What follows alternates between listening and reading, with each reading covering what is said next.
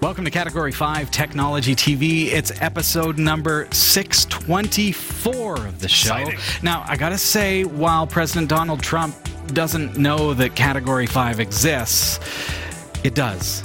We're here to show you that Category 5 does indeed exist. And this week, we're going to be actually speaking with a gentleman who runs a company that is revolutionizing Wi-Fi technology. And I mean, we're talking about expanding your home and business Wi-Fi to bandwidth that you've never even thought about.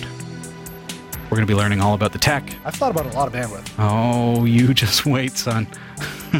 Stick around. A Category 5 is something that I don't know that I've ever even heard the term, other than I know it's there. This is Category 5 Technology TV. Our live recordings are trusted only to solid-state drives by Kingston Technology. Revive your computer with improved performance and reliability over traditional hard drives with Kingston SSDs. Category 5 TV streams live with Telestream Wirecast and Nimble Streamer. Tune in every week on Roku, Kodi, Plex, and other HLS video players. For local showtimes, visit Category5.tv. Category5.tv is a member of the Tech Podcast Network. If it's tech, it's here. Cat5.tv/TPN and the International Association of Internet Broadcasters, cat5.tv/IAIB. I'm so happy to have you here, everybody. I'm Robbie Ferguson. I'm Sasha Rickman. And I'm Jeff Weston. Where's Henry? He's not here. He's actually off planet still. Oh, Yeah, I know. still, eh? I know. He's still off planet. It's a long journey, Yep, folks. But thanks to technology, we have an intergalactic connection Oh, where we can fantastic. say hi with Henry. Oh, great. Well, here he is. Hey guys, how's it going? It's Henry here. So I can't make it to the show. Got stuck on Mars, you see. It's a lot of red sand here. It's pretty nice. I discovered a lot of liquid water over there. It's pretty cool. But yeah, sorry I can't make it this week. Hopefully Elon Musk can give me a ride home for next week. So till then, have a great day, everyone, and see you then. Oh yeah, my dog says hi. Hey, well. Thank you, Henry. Now, before we jump into it, I want to remind you to make sure you subscribe to us on YouTube and also click that little bell. That's going to make sure that you get those notifications anytime we post a new and exciting video or when we're live. So tonight we've got a fantastic interview planned for you. Now, Andrew Scaffell is here from, he's actually the CEO, the president of Edgewater Wireless. Now, they're revolutionizing how Wi-Fi technology works in the home, in the workplace, and we're going to learn all about that tonight. Andrew, it is a pleasure to have you with us. Thank you for having me. Now, could you tell us a little bit about what Edgewater does and how your technology is about to change things for Wi-Fi? At Edgewater Wireless, we make Wi-Fi better. We're the industry leader in what's called Wi-Fi spectrum slicing technology for the residential and commercial markets. And it's a real disruptive approach for Wi-Fi designed to deal with capacity and the demanding applications that are emerging.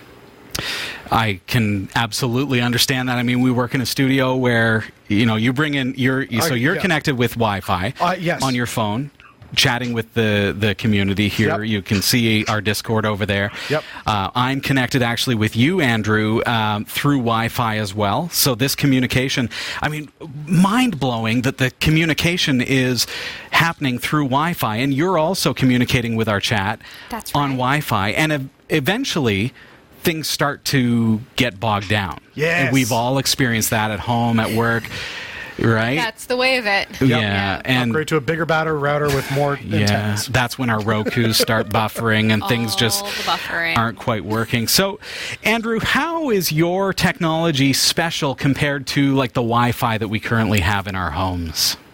What you've just described is really the traditional approach to Wi-Fi. Yeah. The technology's been around since 1999, and since 1999, Wi-Fi has followed the same radio architecture.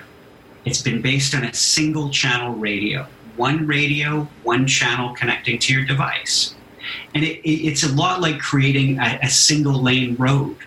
Yeah. Where you have one car on the road, works really well, but you start putting a lot of traffic on it, it gets really congested. Jeff travels to Toronto, and he knows exactly what you're talking about. Oh, my goodness, congestion. I hate it. That's exactly it. That's exactly it. So, what we've done at Edgewater Wireless is taken a completely revolutionary approach to Wi-Fi. Okay. We've said, how do you deal with traffic? How do you deal with congestion? Yeah. And we've built and patented the industry's first and only multi-lane highway for Wi-Fi.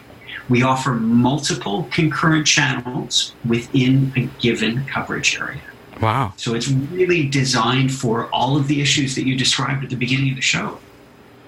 So, Andrew, I have to stop you there. I mean, we've all heard of MIMO, so multi-input, multi-output. This is where we've got our modern routers have multiple antennas. So if I want to spend a little extra, I can get something that has 4 antennas, say, and I've got 4 inputs, 4 outputs. So I am basically, from my very simple Wi-Fi understanding, I've got multiple channels or multiple radios that are giving me connection. So this is where things are going from what I understand. We've got Wi-Fi 6. We've got now Wi-Fi 6 is finally here, and Wi-Fi 7 is already basically saying that, hey, we're better and let's move toward this technology. Using MIMO, multi-input, multi-output, in order to provide multiple lanes. How does your technology approach that? How is it different? So MIMOs are some really cool engineering. Yeah. What MIMO does is take that single channel and spreads the broadcast out over multiple antennas. So the multiple output, multiple input. Yeah, okay. Now, in spreading it out over multiple antennas, if you're talking to a device that has multiple antennas, like your big laptop on your desk there, and you have 4 antennas on your router, 4 antennas on your laptop, you get some great burst speed. Yeah. But there's some significant trade-offs with MIMO. Each time you add an antenna, you need to cut the power output in half. So more antennas means your coverage area shrinks smaller and smaller. Okay. And it becomes more susceptible to interference. And that's why a lot of what we're seeing in Wi-Fi today is based on that, on those issues, right? Yeah, the more devices you have, the more interference there is. And it does really, it really seems like they're throwing more radios at the problem. Like, let's just add more antennas. Let's add more inputs and outputs. That's right. And so you see things like MIMO adding more antennas, or you see the QAM rate, which is the number of dots of information that gets passed each time. You see those things climb higher and higher. Now, looking back at 1999, when Wi-Fi was first envisioned, it was envisioned for use in your basement, right? From your laptop to a router, you're maybe downloading an email or AOL or whatever you're using in 1999. Now, fast forward to today, and your average house has 10, 20 devices, and the cable industry is planning for 40 to 60 devices in your home. It's a completely different dynamic. So a lot of these things increase the burst speed, but they decrease the airtime utilization, or the amount of spectrum that's available for all of those other devices. So, what we've done at Edgewater is we said, well, that's great, and it works really well for those, burst applications, but really, how do you increase capacity? Well, you actually need more radios in a given coverage area. Yeah. Now, the problem with doing that using a traditional radio is you create interference. You notice that in your house when you stick 2 access points close together, and the performance declines. That's adjacent and co-channel interference. So what we've done is, through our patent portfolio and some really cool technology, is we've eliminated or mitigated the impacts of adjacent and co-channel interference to deliver more performance in the real world. Wow. Jeff and I actually ran into one another at a concert recently. Yes. And what did they have up on the screen? It was some game that the kids play. Game that the kids play. Yeah, it was just one of those interactive games, like something from like Jackpot Games or whatever, where everybody can connect to through the Wi-Fi. Yeah, through the Wi-Fi and through their cell phone to this server within the building, and there was, 250 people in the room? Yeah, and you know what, Andrew? Connecting. I could not connect. Oh, you couldn't? And my poor kids. Andrew, I'll tell you what, my kids, I have my 3 kids there at the concert with me, and they all wanted to participate in this game. So the band was up, and they had it up on the screen, and everybody connect and play. And we couldn't get connected. My wife and I could not get on because everyone else was already using the bandwidth. Right? So my poor kids were like, please, Dad, you gotta buy a data plan. This is really what it came down to. And so we were in the situation where in this concert, we couldn't get that connectivity. That explains why you didn't win the game. Yeah, I absolutely I thought you just couldn't even participate. So is this going to open that up to, is your technology, Andrew, going to be able to give us the ability to have more connectivity and more devices in a scenario such as that? Absolutely. The biggest challenge in that scenario is the first people to connect take the airtime, right? They take up the time slots available, so nobody else can connect.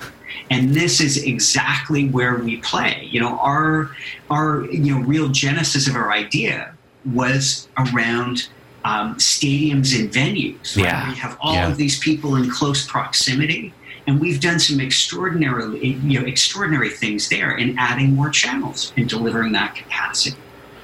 Now fast forward to the home, and what we're seeing in the home now, and in talking to some of the biggest cable providers in the world, up to 40% of their customer care calls are Wi-Fi related. So it's an extraordinary problem in the home as well. Sure, yeah. So what has you personally, as the president, the CEO of the very company that's bringing us this patented technology, what has you so excited about your technology? For me, it's the extraordinary opportunity that's in front of us. We've done something that is revolutionary, it's different, and we've transitioned from that phase of, well, these guys are just crazy, because they've got something different. We're still in that phase, just so you're aware. That's right. and so, that transition from the crazy, innovative idea that may or may not have a market to all of a sudden the market has shifted to density. And the realization that all the speed in the world isn't going to help you if you're stuck in traffic. So that requires an extraordinary shift in the way Wi-Fi has been delivered. And that's what gets me really excited, is this enormous opportunity for the millions of residential customers in the world. Yeah. Billions. Wow, you're coming up with such a thought that, just the very thought that has never occurred to me, which is we're all about, give me more speed. Right. I want that 30 gigabit Wi-Fi. That's what I'm hoping for with Wi-Fi 7. But first come, first serve, folks. So, hey, if you're the 250th person sitting at the concert, I'm sorry. You're not. Yeah, you're out of luck. Sorry, folks. We're going to speak more with Andrew about this technology. When we return, we're going to be talking about licensing. We're going to be talking about adoption and how Andrew and his company are actually bringing this technology, bringing multi-channel, single radio Wi-Fi to the masses. Stick around.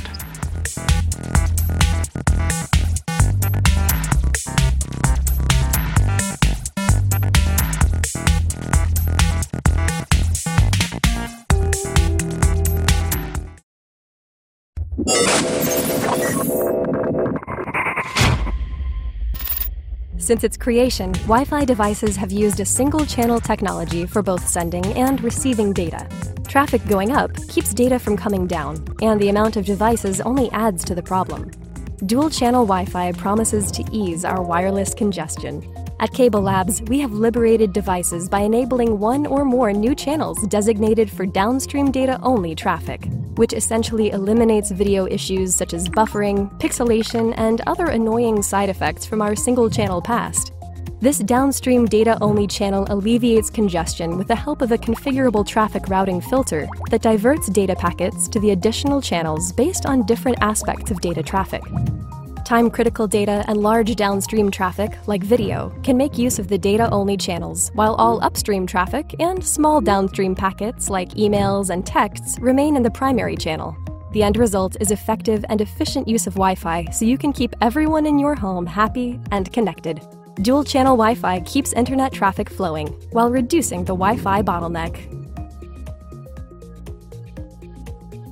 I'm speaking with Andrew Scaffell. He's the president and CEO of Edgewater Wireless. Now, Andrew, before the break, you mentioned a particular technology, which I'm curious about. You called it Wi-Fi spectrum slicing. Now, it was a quick mention, but I have no idea what you're talking about. Can you explain that to me? So Wi-Fi spectrum slicing is simply taking the scarce spectrum and slicing it up, and allowing more independent channels to operate within the space. So it's a really revolutionary approach to the way Wi-Fi is delivered.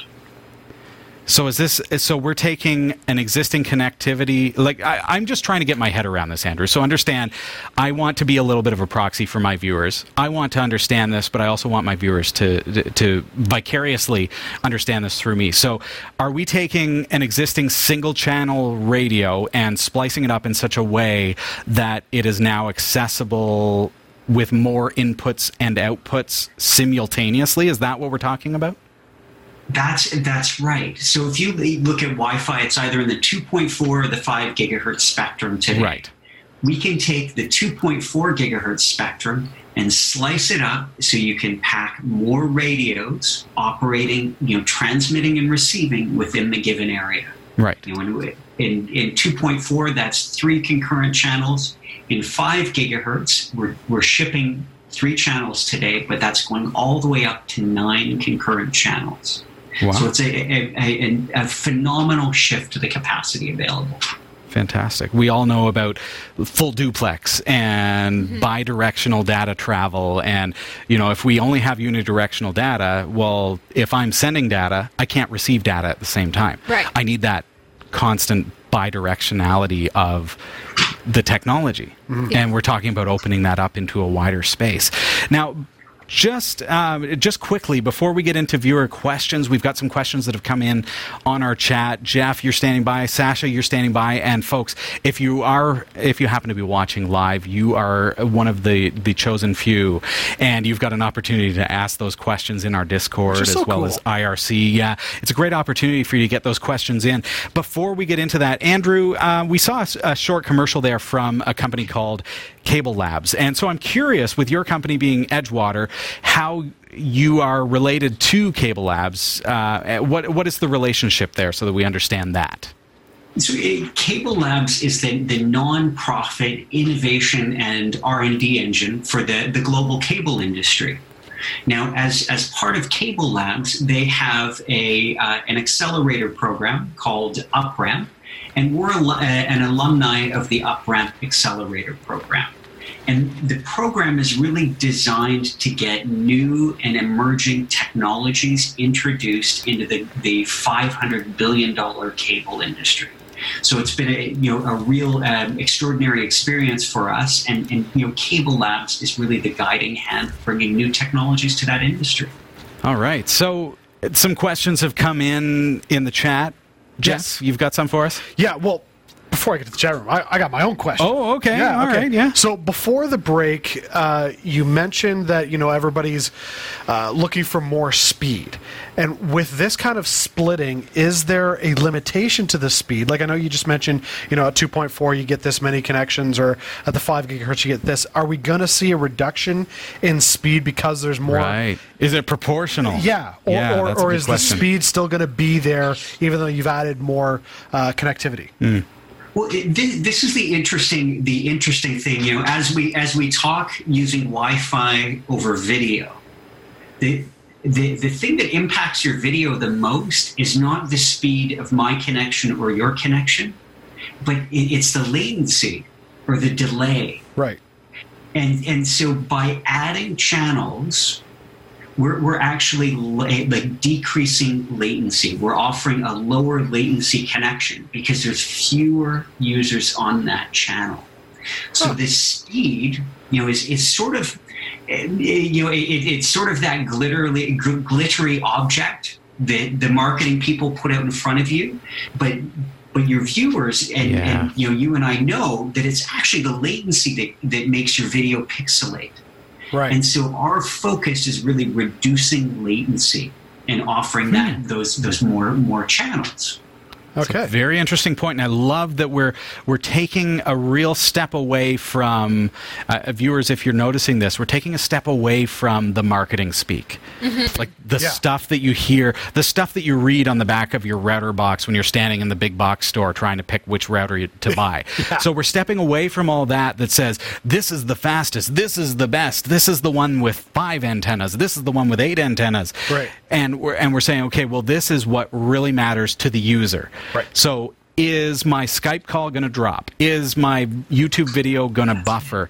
And if my kids are using their phones and their tablets and I've got the computer and my laptop on my lap, am I going to have buffering? Right. That's really what it comes down to, because I don't care about the numbers. I really just care, how does it work for me? The actual functionality. So then to draw that parallel to the highway, you still have the 100-kilometer limit for the highway. Sure. But you've now got 36 lanes to work with instead of 2. Could you imagine? So there's more cars. Yeah.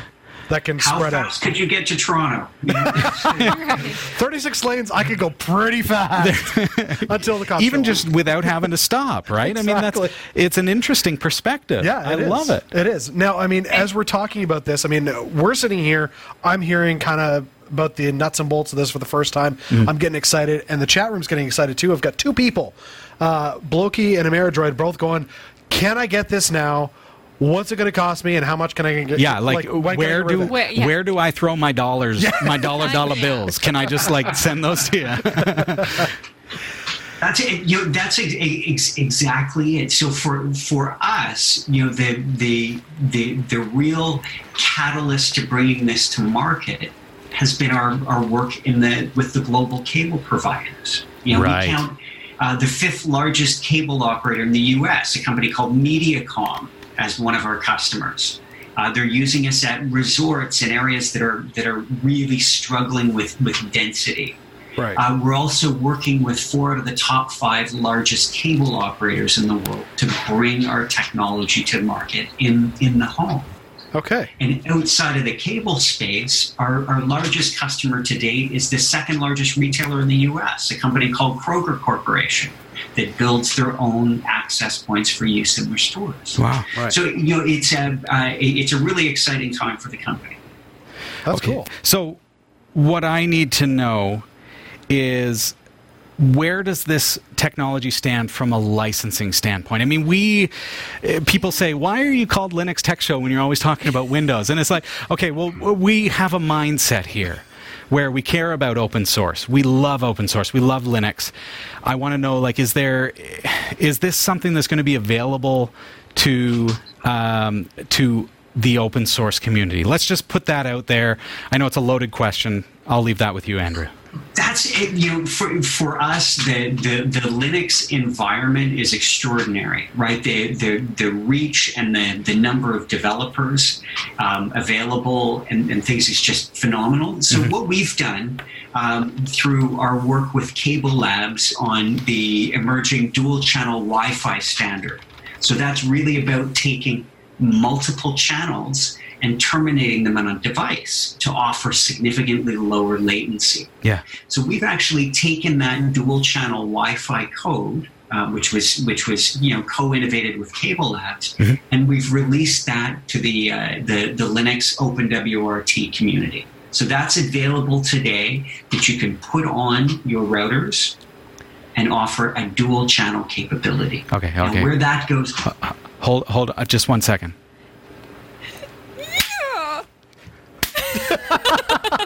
Celebration! And wait. One for you as well. Yes. I didn't mean to interrupt, but that had to be done. It's really cool stuff. So, for us, what's really exciting about that standard is it's taking the current Wi-Fi implementation and saying, you know what, you've got a primary channel, which is sort of your standard Wi-Fi channel. Yeah. And then for a latency-sensitive application like your Roku or your Xfinity box on your TV, Sure. take that data and put it off on an uncontended channel. Reduce the latency. So that link becomes very, very solid. Are we almost touching on like a Wi-Fi specific channel? Like, I'm just throwing this out here, okay? We haven't had this discussion before. Is this almost like QoS, quality of service of Wi-Fi? Like saying, okay, your Roku is streaming video, so I want to give bandwidth to that. Whereas your kids chatting on Facebook isn't really needing as much bandwidth, so we can kind of say QoS says, let's give it mostly to the Roku. Is that kind of what we're having happen, but at a channel level? That's right, and that's really the power of the applications like dual channel Wi-Fi. Yeah. And the platforms like Wi-Fi spectrum slicing, like my house is a great example. My kids are playing Fortnite or whatever the game is. On probably Fortnite. Yeah. Probably, exactly. I've got my own channel, nice and uncontended, and we've got our alarm system, our door, door alerts, everything on their own, low quality of service channel because they don't use a lot of bandwidth. But that's what it's really all about, and that's what Wi-Fi spectrum slicing opens up, and applications like dual channel Wi-Fi really take advantage of that. So all I got out of that entire statement was there is a dad channel. That's right. So with that splitting, is that something that in the back end firmware of your router you'll be able to see those individual channels for your devices? We're used to that, yeah. Right now, but are we going to see it on a more intricate level? Like, is that something we'll visually be able to see in the software, or is it happening kind of in the back end without us seeing it? Yeah, I'm seeing Blokey as well asking in our Discord there. You see that over there, asking if channels are selectable. Is this still going to be the case? That's right. So one of the things that we've done in our line of access points, our Era products, which is also leverages Linux, is we've left it very open. So the channels are all software configurable. And, today's version, you can go in, you can select your channels. We're layering on AI applications, which will help you choose channels that are uncontended or don't have interference, right, to deliver the maximum quality of service to the demanding application. Right. And, in addition to these multiple channels, the other thing that we've included with our Wi-Fi spectrum slicing approach is real-time spectral surveillance, right? Look at the spectrum, see where the interference is, deal with that interference real-time without interrupting your transmit and receive. Wow. I'm getting chills. This is like answering so many problems I've got at home. Andrew, we love you. I mean, I just have to, just plain and simple, because I'm already dealing with, like, I sit down with DDWRT and with my MikroTik, and I watch those channels, and I'm looking for, okay, well, what are my neighbors using? I want to find the channels that are not currently bombarded with data transfer, so that I'm not working on a channel that is already saturated. I want to have my home Wi-Fi on a network that on a channel that is basically wide open. Yeah. That's it. So you're saying that your technology is going to kind of monitor that and figure it out through some kind of brilliant technique at figuring out which channels, plural. Hold on to that for a second. So channels we're able to tap into for our Wi-Fi. That's right. That's right. This is You're so exciting. calm. End of show. Yeah, he's just like, boom, mic drop, done. That's it. Wow. Okay, I love this. I had no idea where this interview was going, folks, but now I'm like, okay, so the question now becomes, Andrew, like, I've got my routers. I've already invested in my hardware. Where does it go from here? How do I get this? Is this something that I have to buy new hardware for? Do I need to recreate my business infrastructure, my home infrastructure? Please give me some information on that. With Wi-Fi spectrum slicing, that's actually chip-based, so you do need new hardware for that. Yeah. For applications like dual-channel Wi-Fi and the emerging dual-channel Wi-Fi standard, there are some devices which can support dual-channel in 2.4 and 5 gig. So they can spread, they have to separate them. Okay. But it's still, it really shows the direction that Wi-Fi is going, for sure. So is there hardware that we should be specifically looking at to be able to implement your technique? Or is there somewhere we can go to find out more information, where we can shop for devices that are going to be supporting this particular method? Absolutely. There's a couple places you should go and check out. Okay. Check out edgewaterwireless.com. All right, that's you. Under the dual-channel Wi-Fi application. Yeah. And Wi-Fi spectrum slicing to learn more about that. Okay. And a great resource is the Cable Labs website under dual-channel Wi-Fi. So there's some great information there on the benefits and the techniques for doing that. Okay. And you can actually go to GitHub and you can download the OpenWRT software. Okay, what I'm going to get you to that is fantastic. Okay, OpenWRT is a router firmware you can install on your existing router. So, Andrew, what I want you to do is just after the show, I want you to private message me that link. And what I'm going to do for you viewers is, if you're watching this on demand, if you're watching this on cable TV, it's okay. Just go to our website, category5.tv.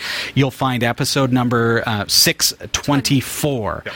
And I'm going to have that link there. If you're watching this on demand, if you're watching this on YouTube or wherever you are, just check below in the description. I'm going to have that link for you. So, Andrew, I'm going to share that GitHub link so that people can get a hold of that OpenWRT as well.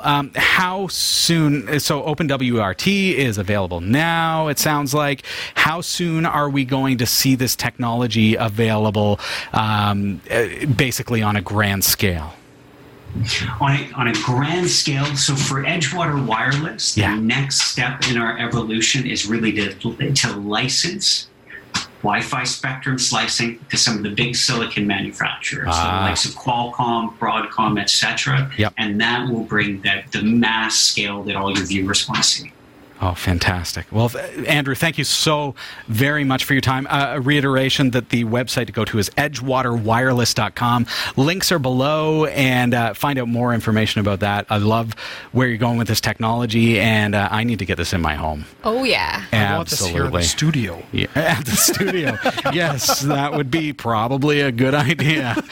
Yeah. Andrew, thank you so much for being with us here this week. It's been a pleasure. Excellent. Well, thank you very much for having me. Cheers. We've got to head over to the newsroom. Sasha, if you're ready, I'm going to throw it over to you. All right. We're covering this week in the Category5.tv newsroom. The co-founder and chief executive of Twitter had his own account on the service briefly taken over by hackers. Microsoft has announced that it's bringing its exFAT file system support to the Linux kernel and licensing the contributed code under GPL version 2. The rash of ransomware infiltration continues with 13 new victims, most of them schools. And a watchdog has penalized a local authority for trialing facial recognition on high school students in Sweden to keep track of their attendance. These stories are coming right up. Don't go anywhere. This is the Category5.tv newsroom, covering the week's top tech stories with a slight Linux bias. I'm Sasha Rickman, and here are the top stories we're following this week. The co-founder and chief executive of Twitter had his own account on the service briefly taken over by hackers. A group referring to itself as the Chuckling Squad said that it was behind the breach of Jack Dorsey's account. The profile, which has more than 4 million followers, tweeted out a flurry of highly offensive and racist remarks for about 15 minutes. Twitter says its own systems were not compromised. Instead, they blame an unnamed phone service provider, saying, quote, "The phone number associated with the account was compromised due to a security oversight by the mobile provider. This allowed an unauthorized person to compose and send tweets via text message from the phone number. That issue is now resolved, end quote. A source at the company confirmed that the hacker had used a technique known as SIM swapping or SIM jacking in order to control Mr. Dorsey's account. This isn't the first SIM swapping account we've reported on. You may remember several months ago when we talked about how an AT&T allowed an attacker to steal Bitcoin. SIM swapping itself is most often a social engineering attack on its onset. It allows an existing phone number, in this case one associated with Mr. Dorsey's account, to be transferred to a new SIM card. It's usually after the attackers trick or bribe customer support staff at a mobile provider to make the switch. In this case, by taking control of the number, the attackers were able to post tweets via text message directly onto Mr. Dorsey's Twitter account. While the security lapse appears to have happened outside the company, it is still an embarrassing incident for Twitter. I mean, I get that it's kind of an embarrassing thing for Twitter, but at the same time, it's not their fault. So they say. Well, no, but I mean, SIM hacking is... I'm like, okay, well, that was some good brandy. And No, but I mean, like, it does happen. I mean, at the end of the day, that is a vulnerability within the cell phone system. I mean, and it does happen all the time. We may not realize that. Should we just assume that everybody who tweets obnoxiously unrealistic and ridiculous tweets probably have been SIM swapped? And they're not actually speaking on their own? No. Not that we're pointing any fingers. Not that we're pointing any fingers. No, but I mean, like, as a company like Twitter, how do you protect against something like the only way you... you'd have to turn off SMS messaging. Well, but not only that is maybe something built into the account where it's like, oh, we're detecting suddenly a change in your IP address. Like, I don't know if it's not really possible, though, is it, Jeff? With but if you're SIM switching swapping to a different phone, you'd have a different IP. Yeah, but you'd have a different IP if you traveled from this end of Barrie to the other end of Barrie. But if you're on a using different a cell tower. phone that's not connected to Wi-Fi, you still have your IP. But this is SMS. Yeah, okay, so fair enough. But let's rule out IP addressing. Yeah. So not really the issue because it's not internet-based, so it's not that was a very gentle internet put down. protocol, right? So you just have to just never let your phone out of your sight. It doesn't matter. Yeah. It wasn't out of his sight. So here's the thing. Somebody knew Mr. Dorsey's phone number. Right. So was this an inside job? If I wanted to hack his account, I don't know his personal cell phone number. Do you? It's probably who does? Not that hard. But this is the co-founder of Twitter, right? So think about that for a second. How many people would have his contact? How many times have we had data breaches of contact information, all the contact lists out there? Is that it? Is it a data breach? Is it like his LinkedIn account was compromised? Who knows? But it wouldn't surprise me. I mean, I'm sure my cell phone number's out there, and it's like, nobody needs my cell phone number. If anyone would like to tweet as Jeff Weston, just check the data banks on the black web. Go to the dark web. Yeah, exactly. Yeah, I mean, it's unfortunate that it happened, but at the same time, I'm going, at least it wasn't a security breach. It wasn't something that rocks the foundation of Twitter where people are like, oh my gosh. But doesn't it, doesn't it bring us back to, okay, SIM swapping is a very serious issue. Yeah. And we talked about, you remember the conversation. You mentioned it. Yes. Yeah, AT&T, where somebody walked in, so a hacker, or we used to call them frackers. So do you remember back in the day when we were frackers, where we would send a piece of mail, a piece of postage to somebody, but we would put their address in the from address and then not include postage. Yep. So then, of course, the post office would then send it back to who it was from because there was insufficient postage. Right. But the from was actually the person we're sending it to. And that is what we called fracking. And that happened with payphones, where we had devices that you could make a certain tone and make your phone calls for free at a payphone. Like, that was fracking. So now is this the modern equivalent of fracking, where we can walk into AT&T and say, my name's Sasha Rickman, and my phone number is such and such. Right. And I lost my phone, so I need you to give me a new SIM. Right? So then this new SIM card now goes in my phone, and now I can dial, I can authenticate, I can two-factor authenticate against Sasha's accounts. Yep. Because I am her phone number, so I can receive SMS. Right. That's some scary stuff. Think about that as you think about what kind of two-factor authentication you have on your accounts. And I think somebody could do that. And it's only if the cell provider falls for that social engineering attack. But the fact is, we talked about AT&T, how they're not adequately training their workers to be prepared for social engineering. So is there a benefit to having profile photos for customer service reps? For stuff like that. It's like, hey, you've got a cell phone. By the way, we want to put a picture on file so nobody else can come in and say, I'm so and so. Sure. Like, but you know, but like, how do you get away from that? Like bank security, maybe you should have to have your own personal PIN. No, because I used to walk into the bank and withdraw money as my brother. I'm sorry, Brad. I know. I worked at a bank, and oh my goodness, it's all I needed to. Are you guys twins? No, that's the thing. The personal as long as you know enough to be able to answer those security questions, you can do it. Right, but okay, that's the thing. Since that point, now you bring in your card, you put it into the reader, and you pop in the PIN. Yeah, that's a little bit better. But it can all be compromised. So do we need? Do we almost need? And this is a rhetorical, but do we need two-factor authentication on our two-factor authentication? Do we need to have thumbprints in order to authenticate against our two-factor authentication? Right. Do we need to have that added feature of, okay, well, your phone, okay, you lost your SIM? No problem. Your phone was set up with fingerprint identification. Can we have your fingerprint, please? Ooh. Right? Like, can that be? But you can. It's very rhetorical because they detect fingerprints. Fingerprints. But I would if I lost my SIM. Right. And if a hacker came in and said, I'm Robbie Ferguson and I need a new SIM for my phone. Yeah. Well, if they don't have my fingerprint, wouldn't I like that peace of mind to know that they cannot regenerate a new SIM card? I just wonder if what we're dealing with at that point is people's heightened level of suspicion where they're like, oh, I'm not giving my fingerprints to AT&T. Who knows what they're going to do with it? But also... But I understand that would work as a security measure. But there's also that flip side of that, Sasha, and I know you want to move on. That's my way of saying I want to move on. There's that flip side of it that says, well, if I am providing my identification, well, they can't authenticate as me. Right. I don't want them to be able to authenticate as me, and if they do, I don't want them to be able to compromise my accounts. Is the information you're providing to AT&T being stored properly and in a secure way? You just don't know. Yeah, exactly. So many questions, not enough answers. I mean, even in this scenario, it still comes down to human error. We are not going to... Okay, that's what I kind of felt like I wanted to touch on. Thank you, Jeff. We're not going to solve this in just... Is that it? We can't fix... If we fix human error right here on the show, we could I want do a paycheck.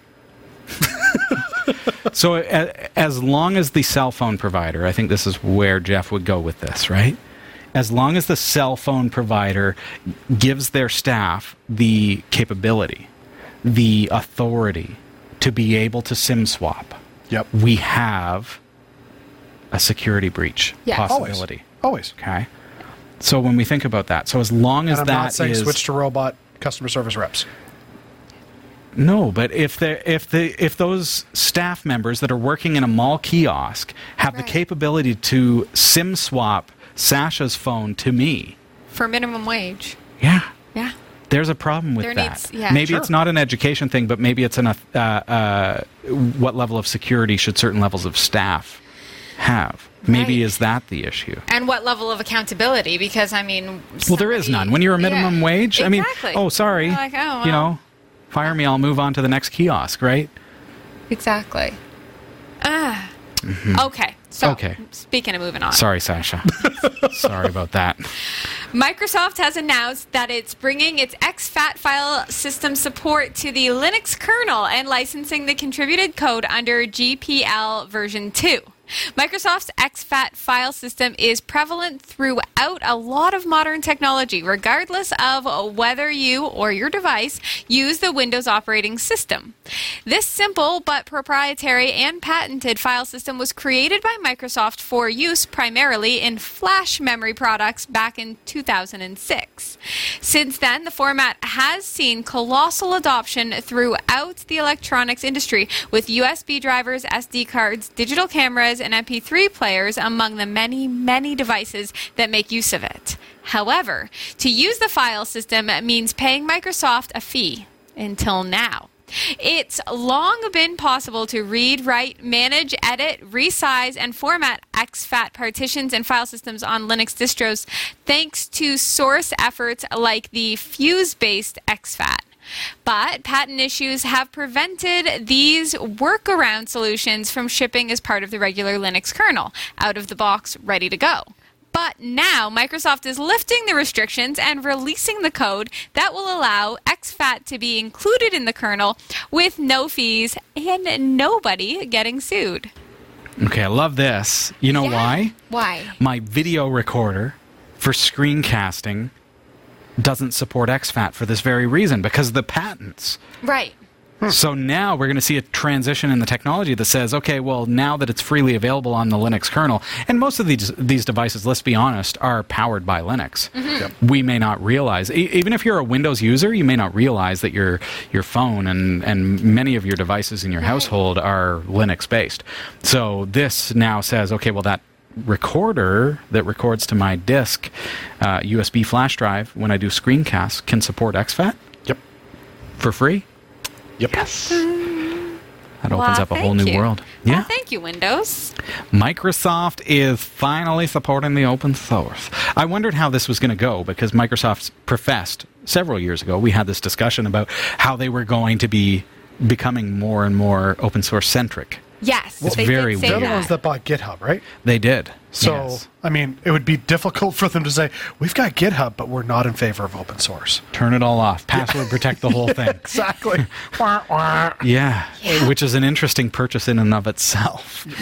But now they have access to the world's source code Yes. in such a way that, they can adopt that into their own code base. That was it was a smart move for them. Sure. And so sure was is. this. So Yes. That's right.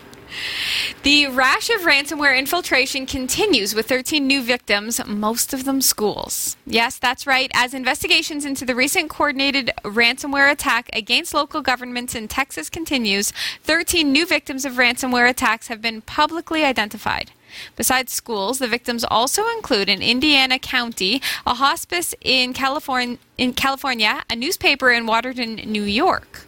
The ransomware involved in the Texas attacks, which hit 22 local-level government entities, has not yet been identified. Multiple sources have suggested that the Texas attacker gained access through a managed service provider that the local governments had all in common, but that has not yet been confirmed by state officials.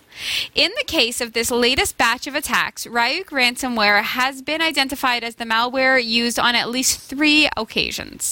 The Rockville Center School District initially received a ransom demand of $176,000. The district's insurance company negotiated with the ransomware operator, reducing the payout to $88,000, and the school district paid a deductible of $10,000. There's no word on whether other victims have paid the ransom yet. As new attacks become public, it's worth remembering the fallout from such attacks can add up quickly in terms of dollars and requires a lengthy recovery period. The leadership of Baltimore City, hit by a ransom attack in May, recently announced that $6 million of the money needed to cover the city's more than $10 million ransomware cleanup operation would be pulled from funds earmarked for upkeep of city parks and public facilities.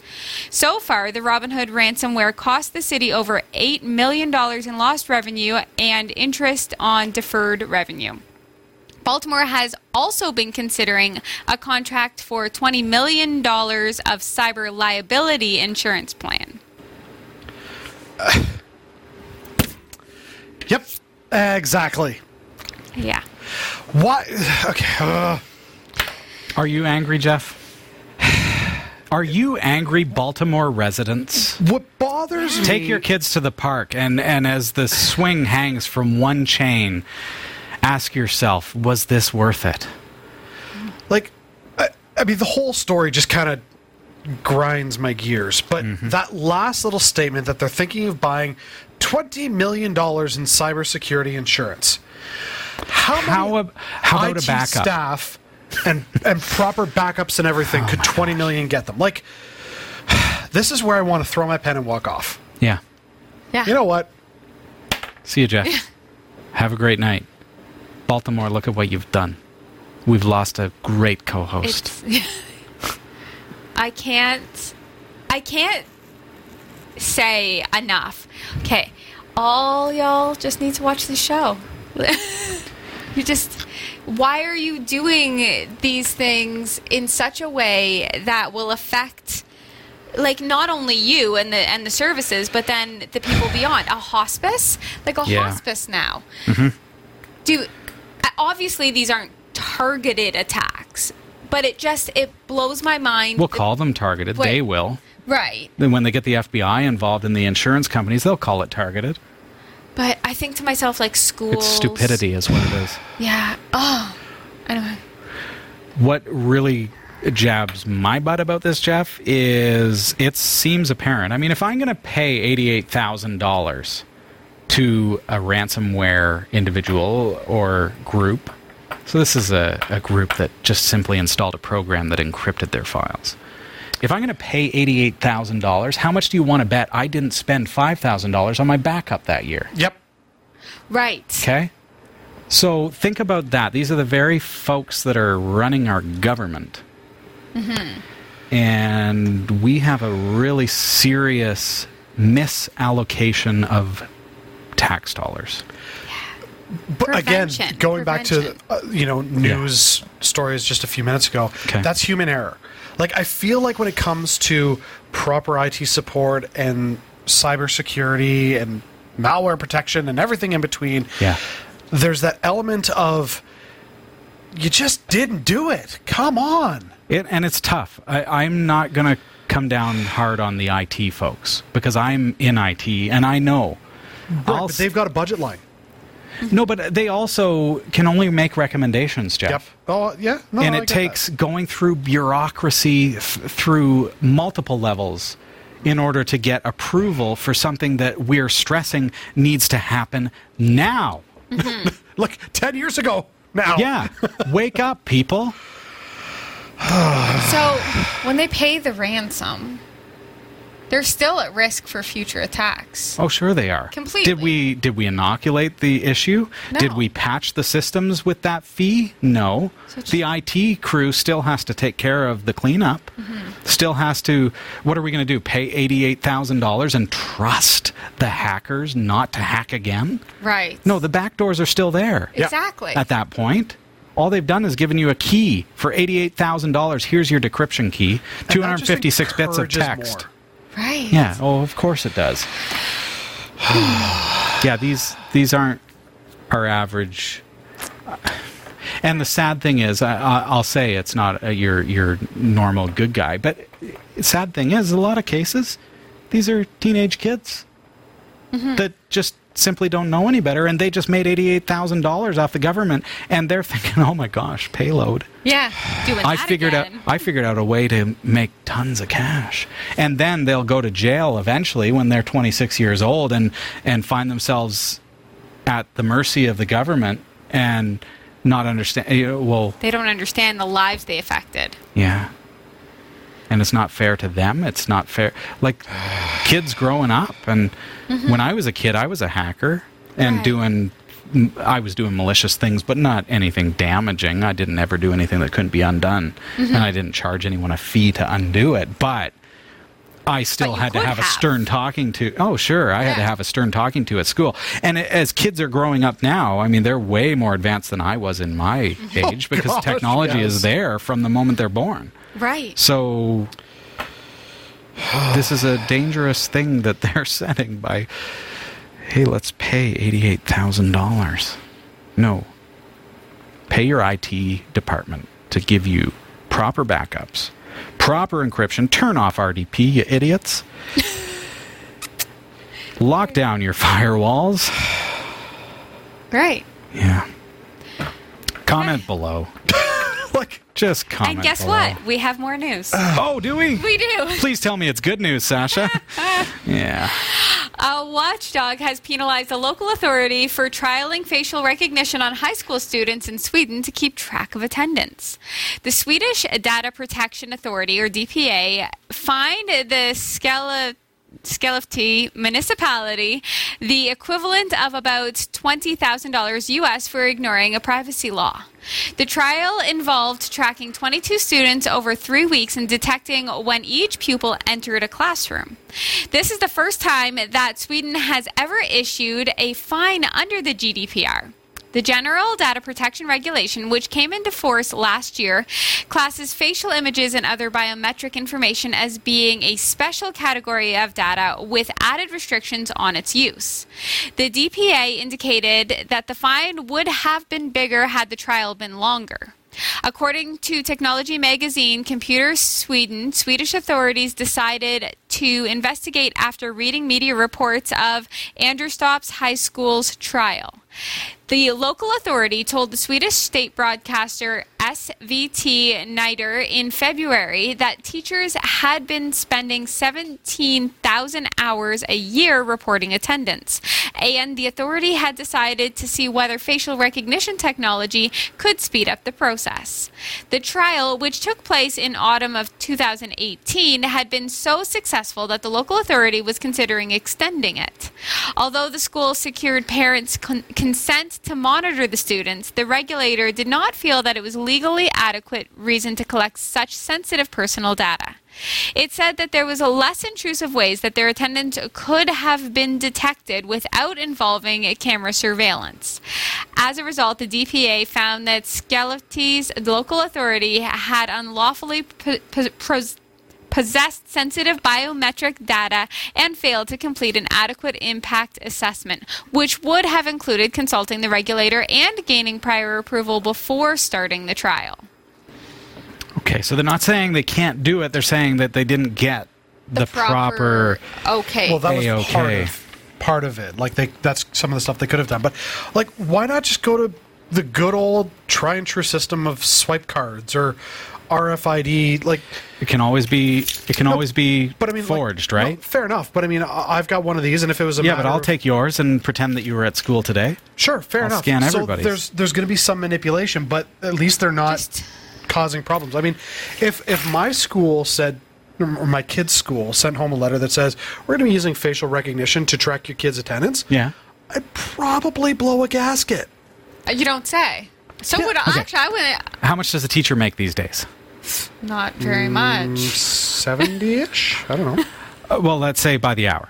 Let's look at the hourly. Is it I don't know. teachers? 26 $26 an hour? more. No, it's got to be more than that.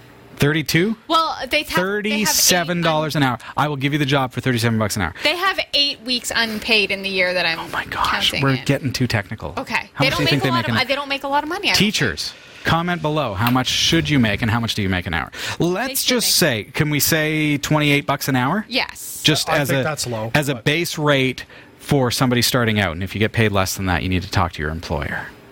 Right. 17,000 hours at $28 per hour is $476,000 US. Yeah. At $28 an hour. So you're telling me, pay oh, they rate. probably get paid more than that. Right. So with the amount of time that these teachers are spending simply saying, hey, Jeff, are you here? Hey, Jeff. Hey, Jeff, are you here? Bueller. Come on, answer me, dude. Why? See, facial recognition would have been a lot quicker. Yeah. Would have His saved me face is time here. and would have saved my school board and my tax-paying citizens $500,000 US dollars this year.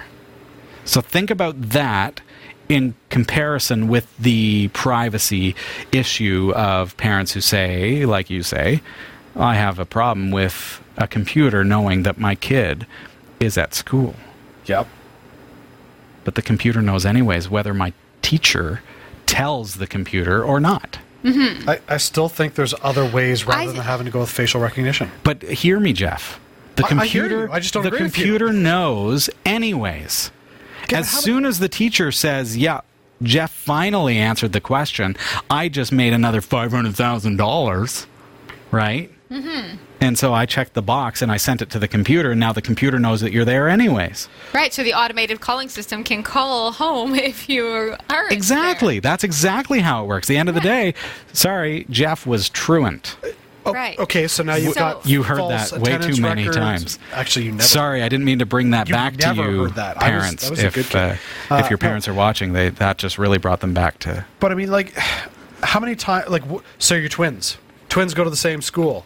Okay, there's fair issues enough. with it. There There will are be issues. issues. Sure there are. issues Like, with there's it. identity challenges. But- But that happened. Admit it. That's happening anyways with the teachers. Sure. Have you never... Oh, my Again, twin sisters another did it. story. Yes, They had exactly. identification bracelets that they swapped Sure. one day just to be each other. Absolutely they Yeah. did. They changed Identification bracelets? outfits. They're identical twins.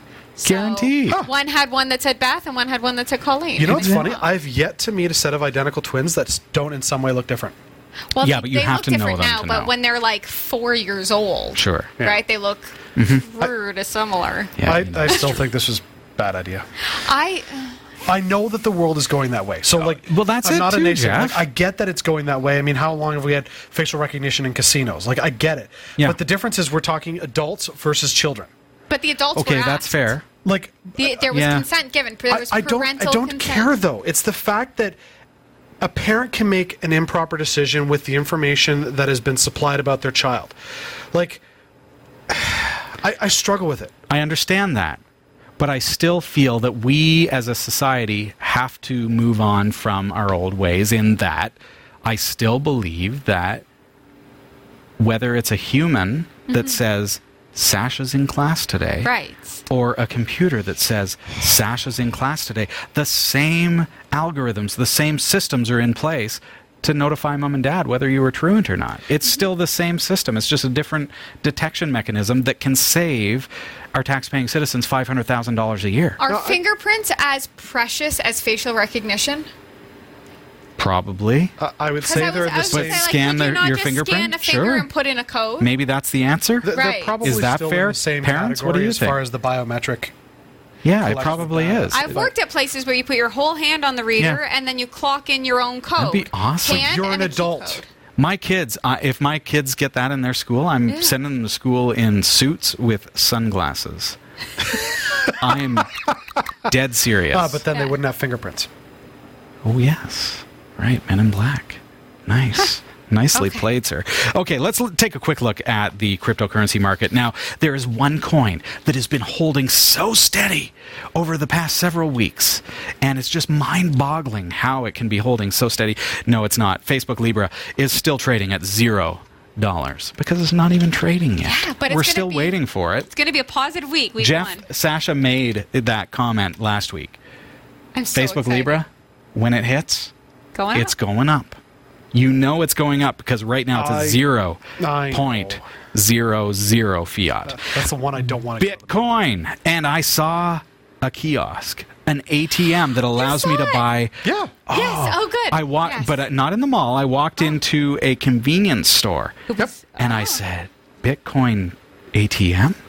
And the guy looked at me and he said, "Yep.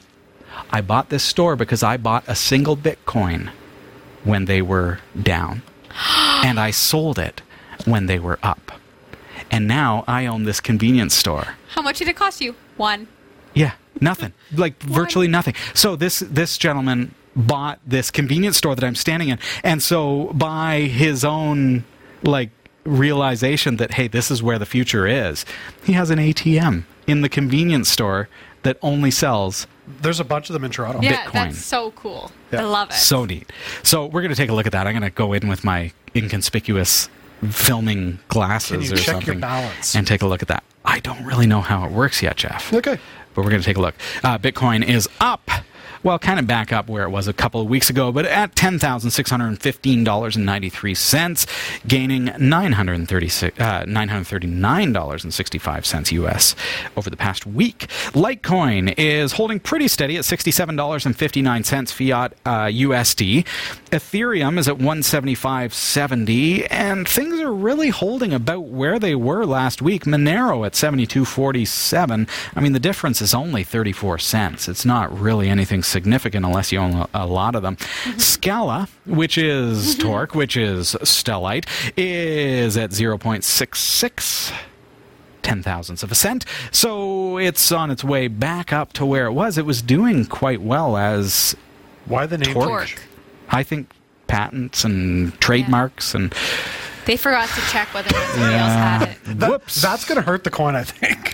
It really did. It did last dropped. week. It dropped last Yeah, week, I know, Jeff, yeah. down to 0.45 ten-thousandths of a cent. But it went back up again to 0.66 this week. So it's working its way back up, and it's already exceeded and, in fact, doubled that of the Turtle coin.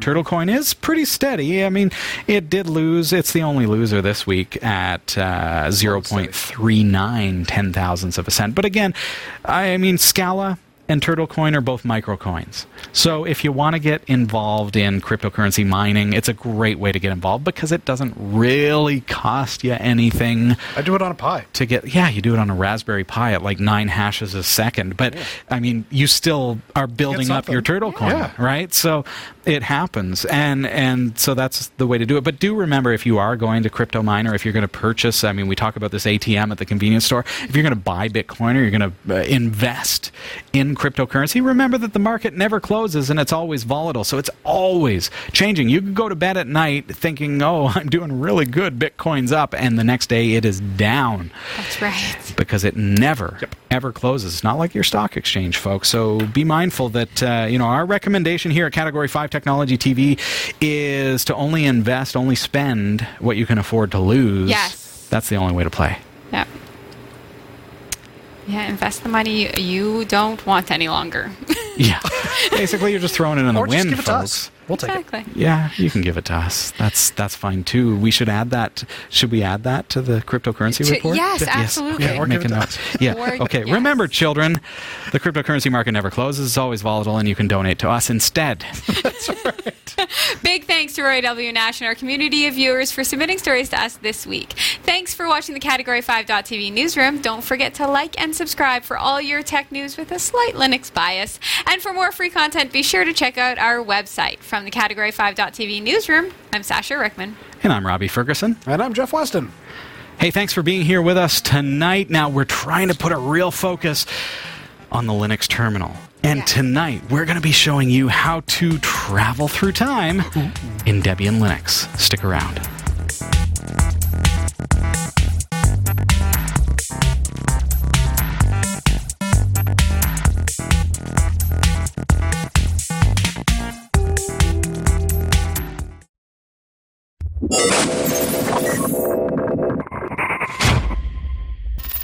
Welcome back to Category 5 Technology TV. It's time to do some time traveling. Oh, I with love. Linux. You know what? Could you imagine? Time travel is here. We finally have access. I would tell to the myself to start technology. working out 25 years ago. Go back in time, and that's what That's you the would tell. Yeah, work out. Yeah. That's the Okay. thing. That's the That's thing. good. That's I good. mean, like, no other that regrets in life. Bitcoin That's stuff, fantastic, buy Jeff. It's some good to of hear. it. That's what I Bitcoin would wasn't tell around myself. 25 If that's your only regret, then you're basically like the happiest guy alive, which is fantastic. I am. That's really good. I Okay, so what we're looking at this week is time travel through Debian Linux. So have you ever had a scenario where you're like, I just wish Debian Wheezy was still available, or PHP 5.3 was still available, or any of these old packages? Because what happens is we love Debian's apt. Mm-hmm. You know apt-get. Yes. And the ability to install new packages and do an apt update and then an apt upgrade, and all of a sudden your system is up and running with the latest and greatest, right? Mm-hmm. But what happened to the old stuff? Right. It's gone. It's gone. What happens if you need it? What if you have some kind of technology or product or program that requires that old software, and then you're in this bind where now it's not available, it's gone? Especially if you're in a scenario where, let's say you had a piece of software developed. Custom software is a great example. Yes. We'll pay a development company to build software for us. Might cost us $20,000. And then the technology moves on. It was built on Debian Jessie, let's say, as the scenario. And then we went through upgrade after upgrade, and now here we are. Debian Buster is stable, ladies and gentlemen. We're on Debian 10. And now our software that we paid $20,000 for is no longer compatible, and we can't install it. We can't run it. It no longer works. So we have this real bind where, hey, I can't run this software. I really need to run this software. Why wouldn't you just go find an old, software package? Wouldn't that be just great? But there's dependencies, Jeff. Right? Like when you install anything on Debian, there's going to be things that it depends on in order to install and in order to be able to function correctly. Yep. Right? So a good example... Not like just pulling out your old CD. No, it's not. It's not at all like that. And fact is, maybe there's a scenario where we have an old server. Maybe I've got an old server and I want to move things into virtualization hypervisor because I know that old server is on its way out or it's using too much hydro or electricity for those American viewers. We call electricity hydro here in Canada. Right. I don't know why. It's water. Water? Because it started with water power. Generators, hydroelectric. And so we stuck with it. We've just never, The more you know.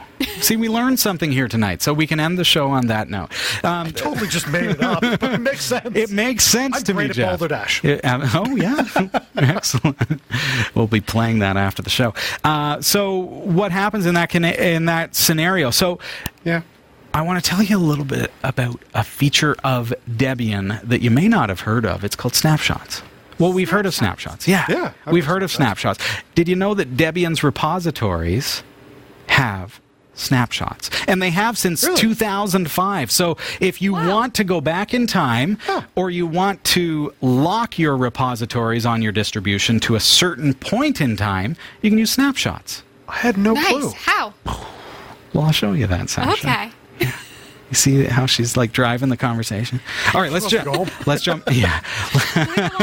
She's like, it's winding down. This is the end of the show. Let's make it happen, Robbie. Okay, so I'm going to jump in. I'm going to type sudo su, and it's prompting me for my password. What is it? What's so funny, Sasha? Oh, you were here last week. I know, but I heard about it. I heard about the great password reveal of 2019. Oh, look, I entered my password. All right, so I'm going to go into cd/etc/apt, and let's nano sources.list. Okay, my sources.list is pretty much empty. There's a commented out CD-ROM drive, so that means that there is a folder called sources.list.d. And in that folder, and everyone has this on Debian. Now, I should give you this one little caveat. I'm actually on Linux Mint. So this is an Ubuntu derivative, but Ubuntu is based on Debian, so I'm still able to demonstrate this, but this demonstration should really only be run on Debian Linux, like a true Debian system. So now I'm going to create a new package list, so I'm going to go nano, and I'm going to call this, let's call it snapshot. Snapshot.list. Has to end with .list.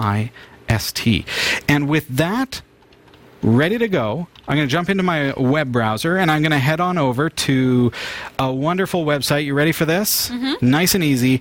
Snapshot.debian.org and jump onto there. So here we are at the Debian Snapshot repository. We all know about repositories, but this is the snapshot where every 6 hours, Debian, since 2005, has been taking snapshots of the existing repositories. So, hey, that's a ton of snapshots. Exactly. So you need to, and deduplication is their friend, I'll tell you what. But if you need to, let's say you've got software that you want to virtualize, you want to put it on a virtual appliance, well, hey, set snapshot as the repository, and it will never progress beyond that point. It will never, you never have to fear it upgrading beyond that point. It's always going to be locked down to that very point in time. So let's jump over here. So I'm going to go to /archive/Debian, and you'll see all the dates, 2005 all the way up to 2019.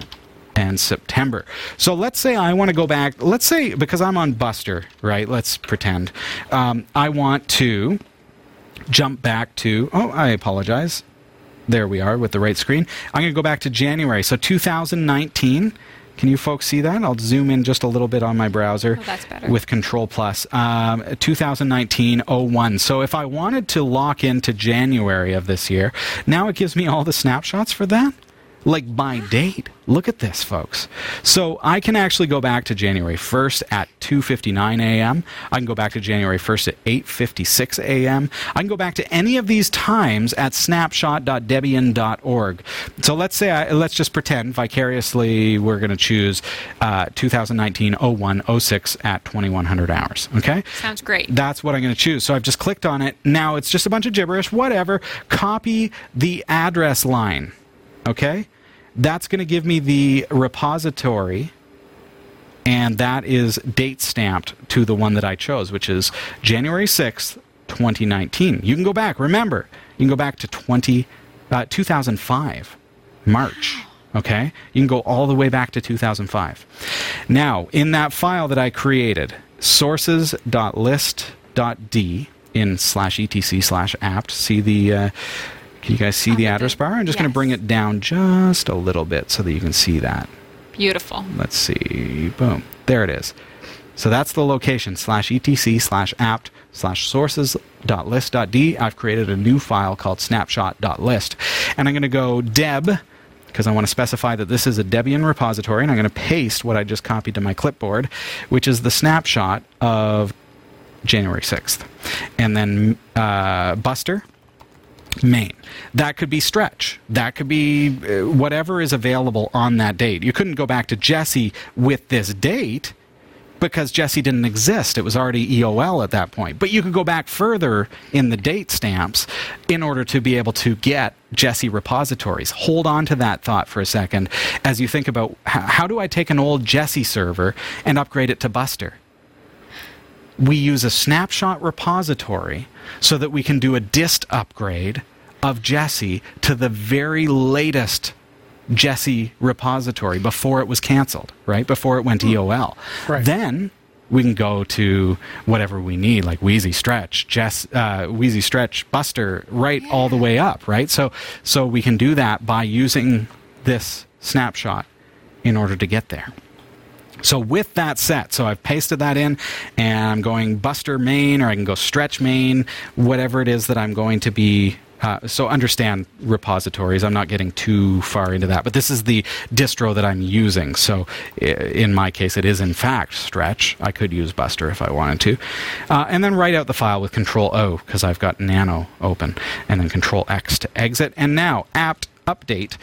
And you're going to see that it's actually going to hit that new repository. I go through all these extra repositories I have for Sinalera, and it will actually get the repository for the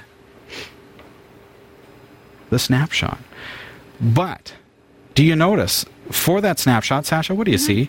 Snapshot. This is It's not signed. Oh, what does that mean? Well, I don't actually have the GPG key. So everything is secure, but I need a GPG key in order to be able to synchronize that. Right. So I need to observe that.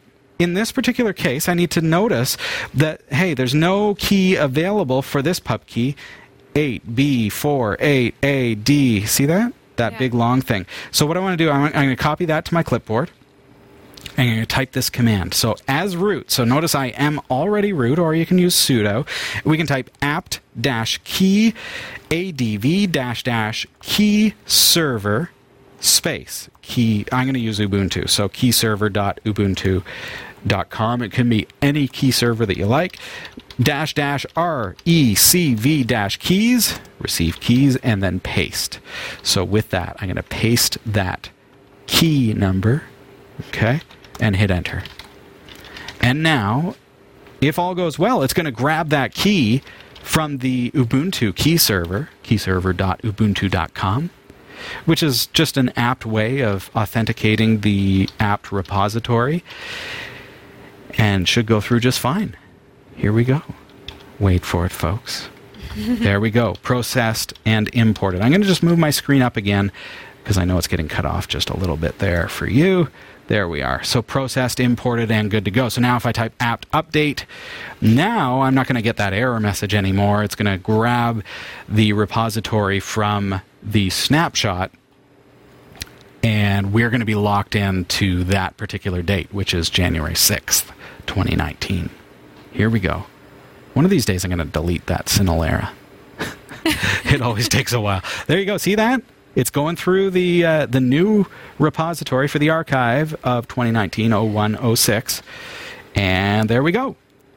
So one final thought. So now it's saying that there's some extra files available. So one final thought is, remember, I've now added a new repository for that date stamp. However, I still have the old repositories active. So I do need to observe, and this is just simple apt knowledge, I need to observe the fact that I have other repositories already active here, and I need to probably remove some of these which may conflict. Okay? Right.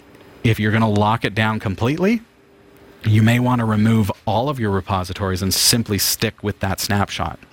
Now, this is obviously for Debian, but do the other repositories have them? Well, remember, I'm on Linux Mint, okay, which is a Debian derivative because it's a derivative of Ubuntu. Ubuntu is a derivative of... Am I talking sense? I know it, but I'm forgetting. If there's a hierarchy, yes, there's Debian. Yes. Okay? And below Debian is Ubuntu. Yep. All right? Ubuntu is using Debian yes, as its base. That's what it's based on. So Ubuntu is essentially Debian with a bunch of stuff added and cleaned up and moved around. Okay? So then anything that's based on Ubuntu is like Linux Mint and various other Linux distributions that are based on Ubuntu. Right. Well, they're still based on Debian. Right? So inevitably, you could... Now, be careful. Keep a backup because you might break things. But in this scenario, they're fairly compatible because it's all Debian-based. It's all apt-get. It's all repository-based. You can break things because Ubuntu Canonical may add things that really improve the experience for users or make it compatible with your architecture, for example. Right. So you can break things. But in the case of Debian pure, like Debian itself from Debian.org, this process will allow you to lock it down at a certain date. So I can set my repository to that snapshot date, and now I can do an apt upgrade, and it will upgrade to what? To now? No, it'll upgrade to January 6th. Correct. And it will lock it there, so it will never go beyond that as long as I don't have any other repositories that have newer versions. Exactly. Yeah, exactly. Cool. So that is snapshot.debian.org. Very simple to use and set up, especially once you've got a slight grasp on the apt architecture, the way that apt-get works. And that is a fantastic feature that's going to help you out as you, especially, I love the idea of migrating old servers to newer platforms. Mm-hmm. Being able to move from Jesse to Buster seamlessly, because remember, Jesse's gone. Jesse is EOL, so you can't do a dist upgrade anymore. But you can. Except you can. You can, by using a snapshot. So is Jesse really EOL? Is it? Is it? It's like it's 2009, folks. That's right. Yeah. Thank you. Well, this has been a lot of fun. Sasha, send us away. Yes, if you have enjoyed the show, please stand with us and pitch in as little or as much as you can through our Patreon. Every person who becomes a patron helps us tremendously. It helps us grow, and you get some super awesome perks along the way. You can sign up today at patreon.com/category5. Nice. And I want to remind you as well, before we wrap up, don't forget to subscribe to us on YouTube. We are on there as Category 5 Technology TV for the full-length episodes. Or if you want just the snippets, like the little bite-sized pieces, you can go Linux Tech Show. But I would encourage you to subscribe to both. Yes. And that's because you want to receive those notifications when we're live, as well as when we post new videos. Whether you tune in every single week or not, it's nice to get those notifications so you know, oh, look, Category 5 Technology TV is live. Let's go there. And I will say, the live show is kind of really what makes this so much more fun. Well, see, you know that. Don't tell them that. The patrons get know them to that. click the button. patrons know that because they have access to watch it on demand. That's right. Yes. But the live show has. I know, but you want them to Do click we the- ever make mistakes and edit them out? Never. Never. Never. We're pro. Do we ever have Amateur bloopers pros. behind the scenes? no bloopers. No. Never.